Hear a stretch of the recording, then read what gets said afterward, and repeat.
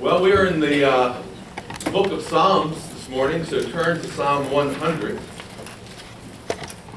Each year at this time, we embark on a series called Psalms in the Summer. And we've been doing this for several years, and today we will be reaching and reading, and we finally reached Psalm 100, which is a very well-known psalm. That means we're now two-thirds of the way through the Psalms. There are 150 Psalms. We're at Psalm 100. We're exactly two-thirds of the way. At this pace, we will finish all 150 Psalms by summer's end in 2018. It's only 2 years away. That's hard to believe, isn't it? Today, I'm actually going to do something a little different. I'm going to combine two Psalms, and you'll see why. So I decided to do this in church. I was listening to the sermon, but I was also going over my lessons. You know what I don't only do that when the pastor's absent, but sometimes I even do it while he's here. I go over my lesson, while he's preaching. But I have this ability to hear and read at the same time. I learned that as a child when I was doing my homework in front of a television set. Some of you, anybody like that? Is that how you used to? Joe Lyon used to study that way, in front of the television set. He had got constantly D+ grades throughout high school. And I can attest to you also that it works very effectively, about that effectively. So this morning I realized, hey, I can actually pull together two Psalms, and you'll see how I'm going to do it. And it's so simple. And it'll be obvious once you see it. Okay? So as a reminder to those who have been with us from the start, and as an introduction to those who are just beginning with us in our Psalms of the Summer series, let me remind you that Psalms is divided into 5 major books. 5 major books. Remember that? If I asked, Gary to just tell me those 5 major books, he could just tell me off the top of his head. But, he doesn't have a microphone with him. So let me tell you, since I've got the mic, I'll tell you what those 5 books are. Psalms is divided into 5 books or 5 sections. Book number 1 is Psalm 1 through Psalm 41. That's called Book 1. It's a complete section. Book 2 contains Psalm 42 through Psalm 72. That's Book 2. Book 3, Psalm 73 to Psalm 83. Book 4, Psalm 90, which is attributed to Moses, by the way, to Psalm 106. That's Book 4. Now, we're in Psalm 100, so guess what book we're in? We're in Book 4, right? Okay? And then Book 5 goes from Psalm 107 to Psalm 150. Each one of these books or sections ends with a doxology that calls us to praise God. Okay? Now, when you look at the Psalms, you'll discover very quickly that they're not arranged in chronological order. Obviously, if Psalm 90 was written by Moses, Moses precedes David by a couple of years, wouldn't you say? Yes, I would say so. So, and yet David writes some of the early Psalms, Moses writes Psalm 90, so these Psalms are not written or arranged according to chronological order, nor are they arranged according to author, or specific themes. Yet, the Psalms in each book have some common denominators or common characteristics. For example, we're in Book 4. And Book 4 contains several what are known as royal or enthronement Psalms, which basically speak of God as being the king of the universe. And let me just show you that in book number 4. For example, in Psalm 93, look at that, 93:1. Notice how it describes God. It says, God reigns. See, he's a king. He reigns. Look at Psalm 95. And look at verse 3. For the Lord is a great God, and he is a great what? King. You see that? Over all the other kings. These are the enthronement Psalms. These are the royal Psalms. Look at Psalm 96, for example. Look down at verse 10. Say among the nations, the Lord what? Reigns. Do you see that? Again, that concept. Psalm 97, verse 1. The Lord reigns. Look at Psalm 98, verse 6. With trumpets and sound of a horn, shout joyfully before the Lord, the God. And look at Psalm 99 and verse 1. the Lord reigns. And now we come to Psalm what? And it tells us, how do you respond to a God who reigns? So you can see that within each book there are some common characteristics, and here we see a whole bunch of enthronement psalms. And so Psalm 100 tells us how to respond as believers to this God who reigns. Now, before we launch into the psalm, I want you to notice the superscription. We look at two things. First of all, the superscription. The superscription is the title. Not the big title that the publisher puts there, but here's the superscription. A psalm of thanksgiving. Do you see that? That was put there really early on in the Psalms. We don't know who gave the superscription, but that was included, and it's included to give you some sort of feeling for the psalm.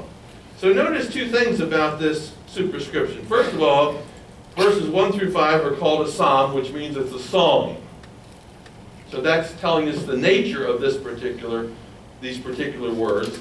They constitute a song, which means psalms were words that were accompanied by music, accompanied by instruments, often sung by a choir. So these would be words that would be sung by a choir, accompanied by instruments.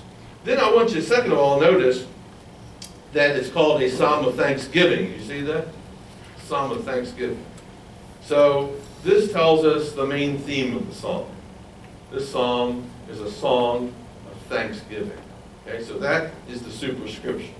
Next, I want you to notice the structure of the psalm. This psalm, or this song, is divided into two stanzas. Stanza 1 is verses 1 through 3. That's stanza 1. Stanza 2, verses 4 through 5. So this psalm has two stanzas. Okay? So let's look at stanza number 1.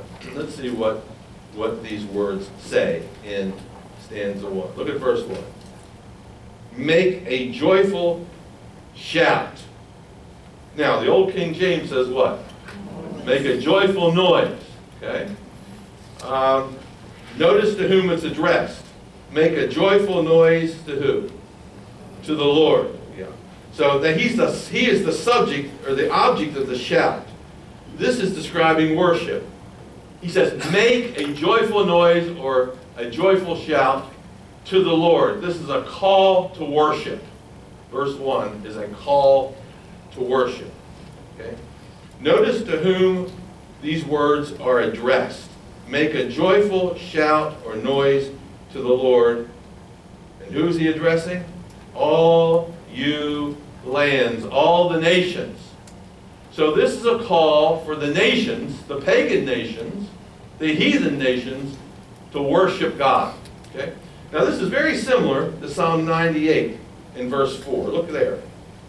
Shout joyfully to the Lord, all the earth. So here we see that same idea repeated in Psalm 100 verse 1. Make a joyful shout to the Lord, all the lands.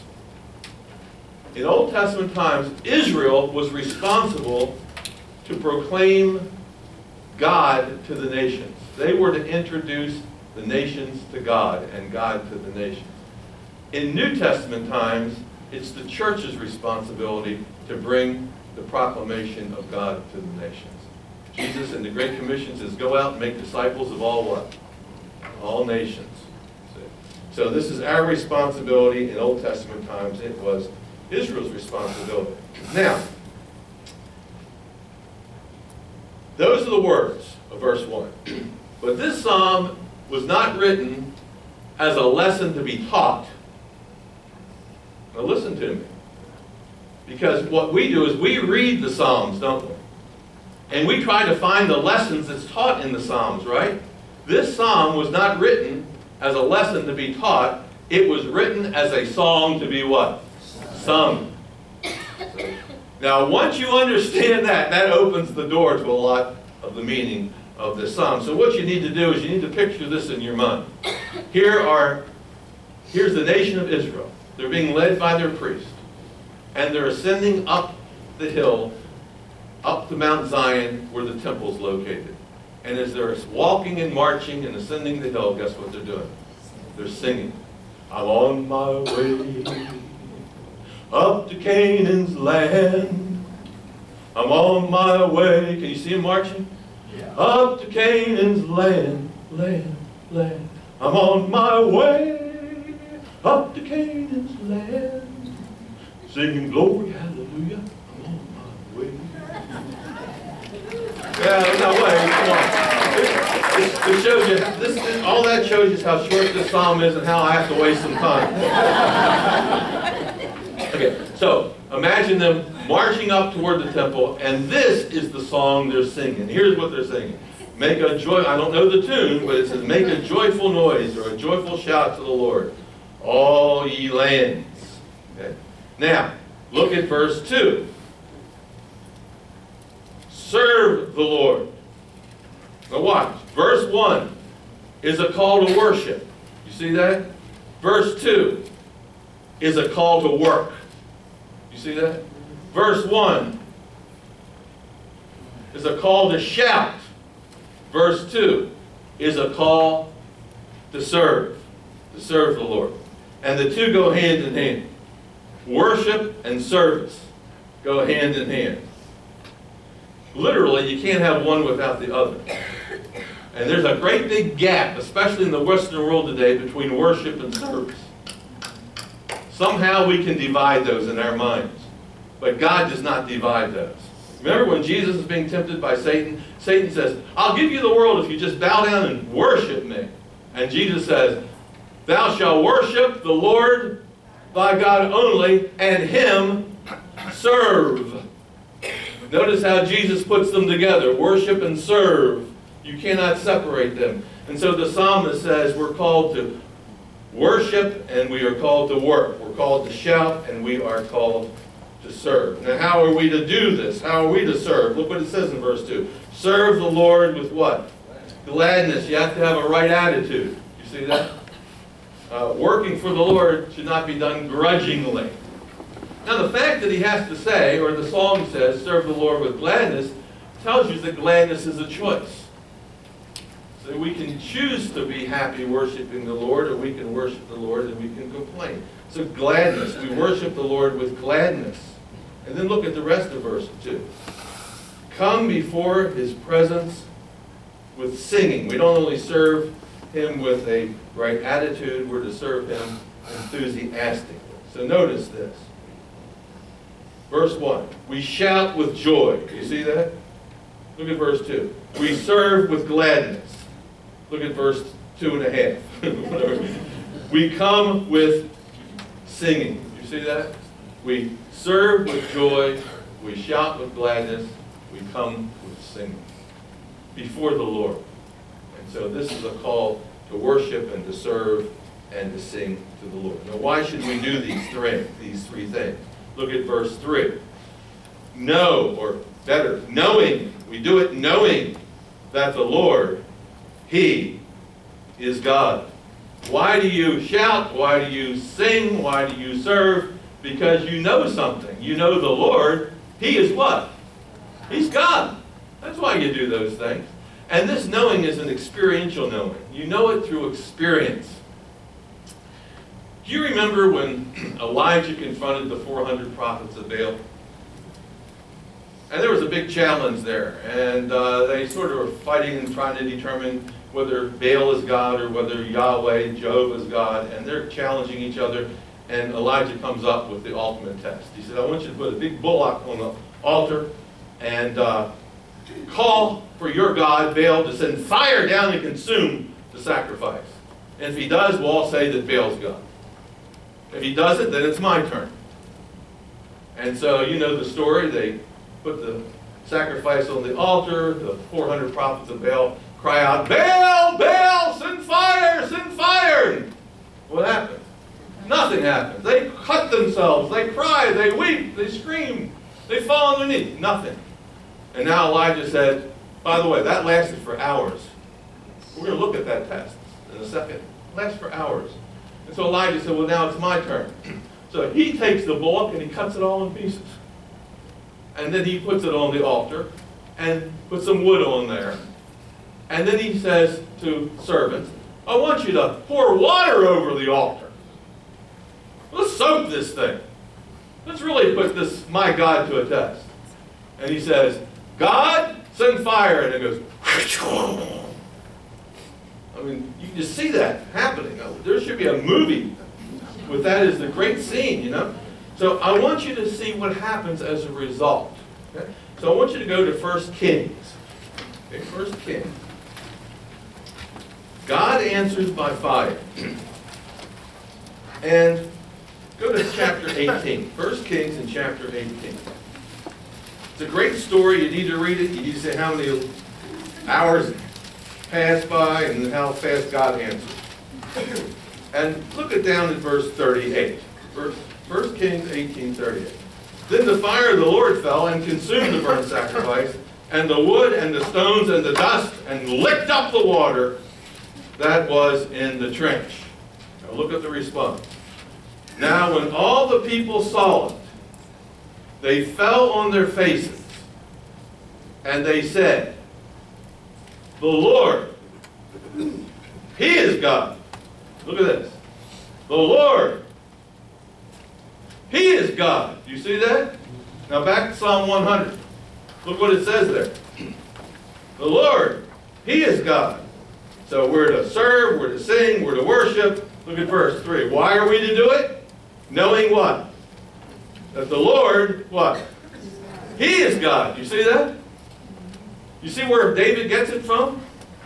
He has said that God, from the time of Moses, when he led the people of Israel, the Hebrew children, out of Egypt through the Red Sea by opening the Red Sea, when they saw that, when they experienced that, guess what they said? The Lord, He is God. They experienced when Elijah put the sacrifice on the altar and fire came down, and what did the people say? The Lord, He is God. On what basis did they say that? They knew it because they experienced it. You see that? And we should serve the Lord. We should shout to the Lord. We should sing to the Lord. We should come into His presence knowing that the Lord, He is God. Now look at the word Lord in verse 3. Same word as in 1 Kings. It's Lord, capital L, capital O, capital R, capital D. From the Hebrew word Yahweh or Jehovah. Two different ways of pronouncing the same Hebrew word, Yahweh or Jehovah.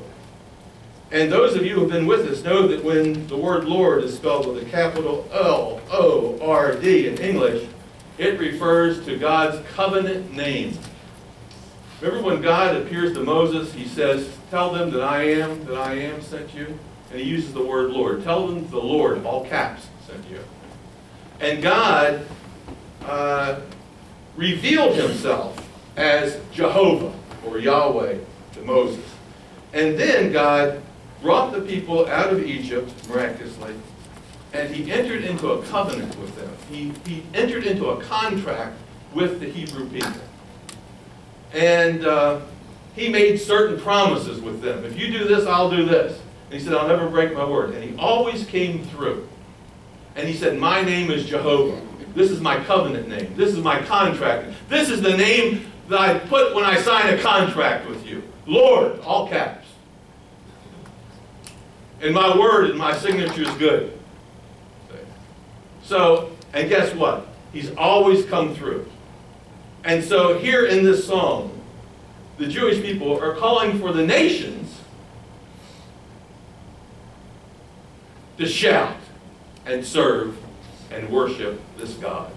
Now, should Egypt worship God? Well, I guess they should. Why should they? Because they saw Him do what? Open the Red Sea, just like the Jews saw Him open the Red Sea. You see that? Should the Chaldeans, the Babylonians, worship God? Sure they should worship God. Why? Because they've seen Him answer with fire. They know He's God. And so this is this call to worship. Does that make sense to you?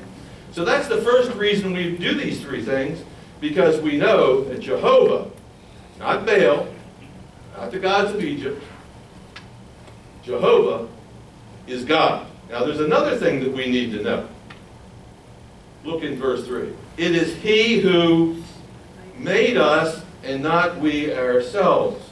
The Jews understood that God created them. Now, he's not talking about creating the world here. Not talking about creation of the world. He's talking about the creation of the nation.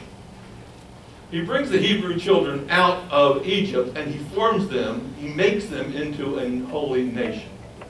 And the Jews realized this, that he intervened on their behalf, he delivered them miraculously out of Egypt, and he has made them. They know that, they experience that. So he is their maker. So, because they've experienced that, we could say this. I think we can say this with 100% assurity. After the Exodus and the miracle and God forming the nation of Israel, there was not one Jew who was ever an atheist at that time. Would you agree that no Jew who went through that was an atheist? They know they didn't open the Red Sea, didn't they? So there was no atheist. Why weren't there any atheists? Because they all experienced the miracles for themselves. So, he is our maker. Now look at a third thing that we need to know. Look at into verse 3. We are his people and the sheep of his pasture. Not only is he our maker, notice this, he is our master. You see that? Not only is he Israel's savior, not only does he deliver them, he is Israel's shepherd. You see that? He cares for them, he protects them, he guides them, he leads them, he cares for them. So, based on this, there's three commands.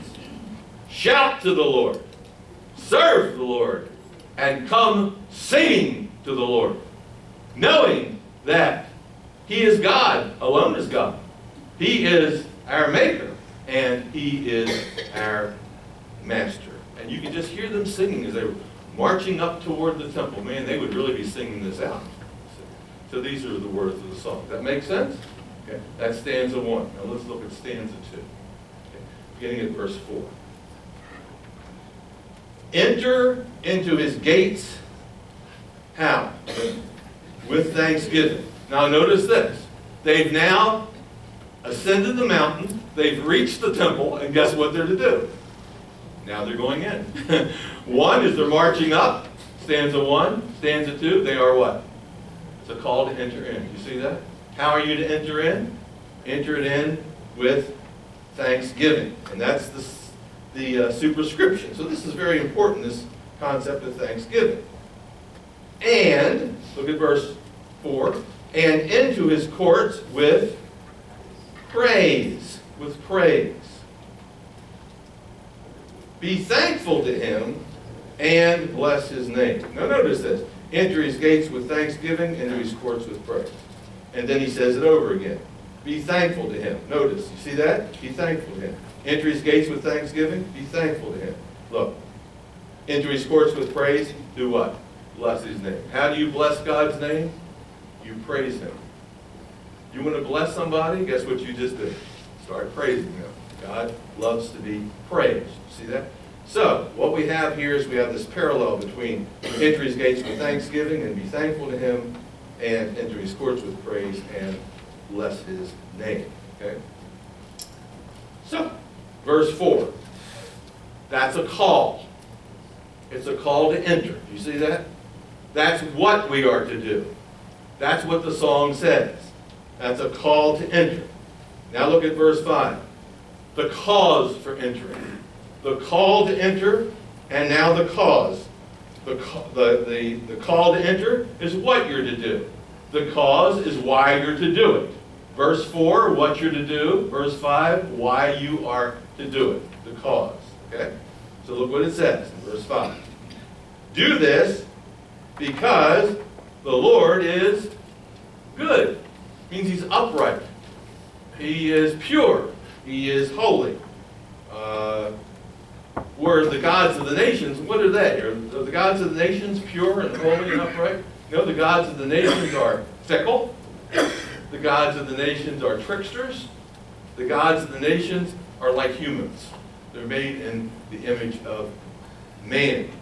So the first reason we're to enter his gates with thanksgiving and thanking him while we enter the gates and praising him while we enter the gates. Why do you do those things? Because what?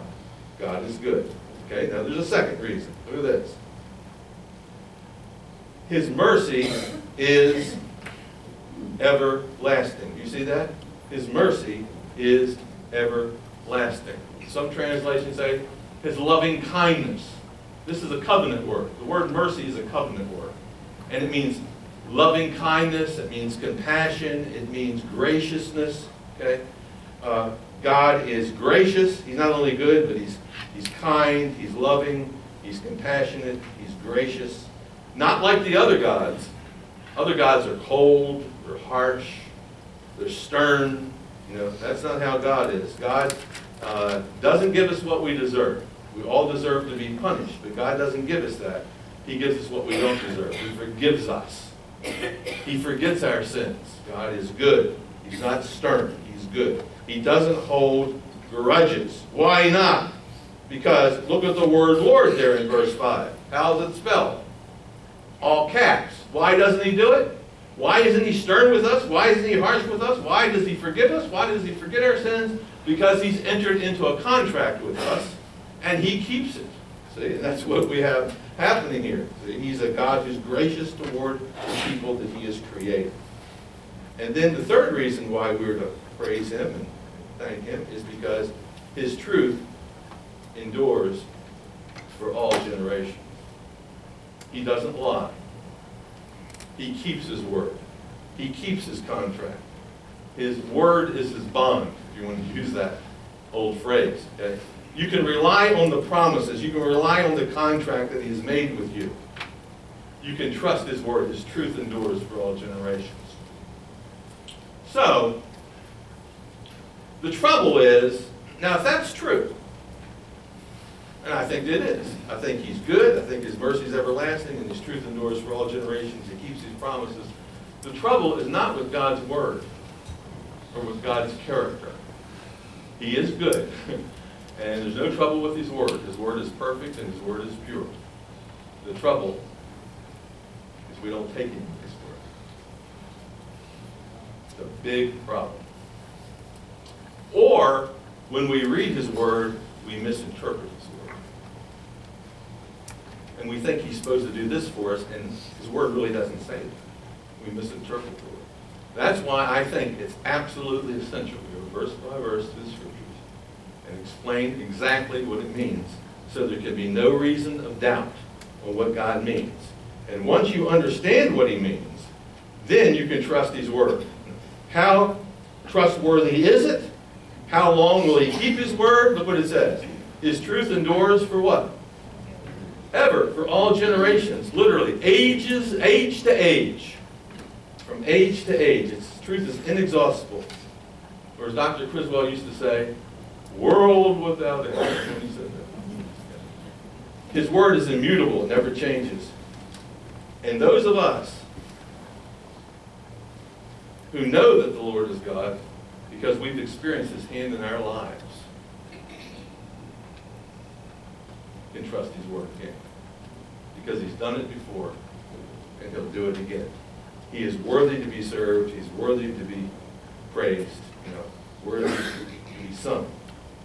Now, the second Psalm, Psalm 117. See if you don't think this goes with me. In fact, I don't even think I have to say anything.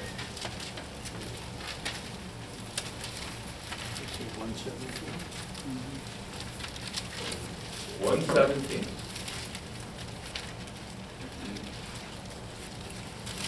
Does this sound familiar? Praise the Lord, all you Gentiles, all you nations. Same thing that the other psalm says. Why are we to do it? Listen, laud him, all you people. Praise him, all you people. For his mercy, for he is merciful. His merciful kindness is great toward us, and the truth of the Lord does what? Endures forever. Praise the Lord. Now, I'm not going to go over that one in a few weeks. 117. I've just done 117. I've explained 117 in the light of 100. Does that make sense? Okay.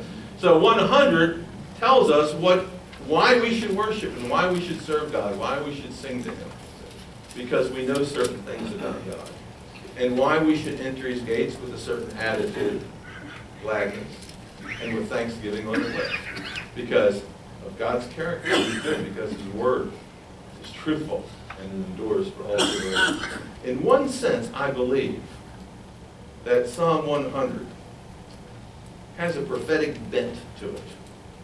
In other words, I think it points to something beyond itself. I think it's a picture of what is going to happen when God's kingdom comes on the earth. And guess what's going to happen? All the nations are going to heed this call, and they're going to worship God. So I want to close by turning you to the last book of the Bible, Revelation 7. And I'll just read a couple of these verses and see if this doesn't sound like a fulfillment of Psalm 100. Revelation chapter 7. Revelation chapter 7. Okay, look at verse 9. Revelation chapter 7 and verse 9. Okay. Revelation 7, verse 9. John the Revelator says, "And after these things I looked, and behold, a great multitude, which no one could number." Look at this. "Of all the nations," see? "Tribes and peoples, tongues, standing before the throne." Look, they've entered in. They're standing before the throne, before the Lamb clothed, with white robes, with palm branches in their hands. They're crying with a loud voice. There's the shout. See, there's the shout, saying, "Salvation belongs to our God who sits on the throne, and to the Lamb." And that God who's on the throne is the Lord. So we see that. And then look over at verse 13. Then one of the elders said to me, "Who are these who are arrayed in white robes?" This is verse 13. "And where did they come from?" And I said to him, "Sir, you know." So he said, "Well, these are the ones who've come out of the great tribulation. And they washed their robes, and they made them white in the blood of the Lamb. Therefore, they are before the throne of God, and they do what? Serve Him day and night in His temple. And He who sits on the throne will dwell among them." And it goes on and says, "He'll wipe away all their tears," and so on and so forth. And so there's a sense in which the future kingdom is the fulfillment of the psalm, which depicts all the nations being called to worship God along with the nation of Israel. Okay, next week, second week in our Psalms of the Summer, Psalm 101. Lord, thank you for your word. We look at this and we realize how far we fall short in our worship. This morning in church, there was a lot of shouting. There was a lot of singing. The question is, Lord, will there be a lot of serving? Will we who raised our voice now go out and serve the Lord? Will we thank you? Will we have an attitude of gratitude, realizing that the good things that have come into our lives, the gifts, the surprises, the benefits that we've received are from your hand, because you are a covenant-keeping God who cares for your people. Oh Lord, help us to take not only these lessons to heart, but may this be our song of praise. In Christ's name, amen.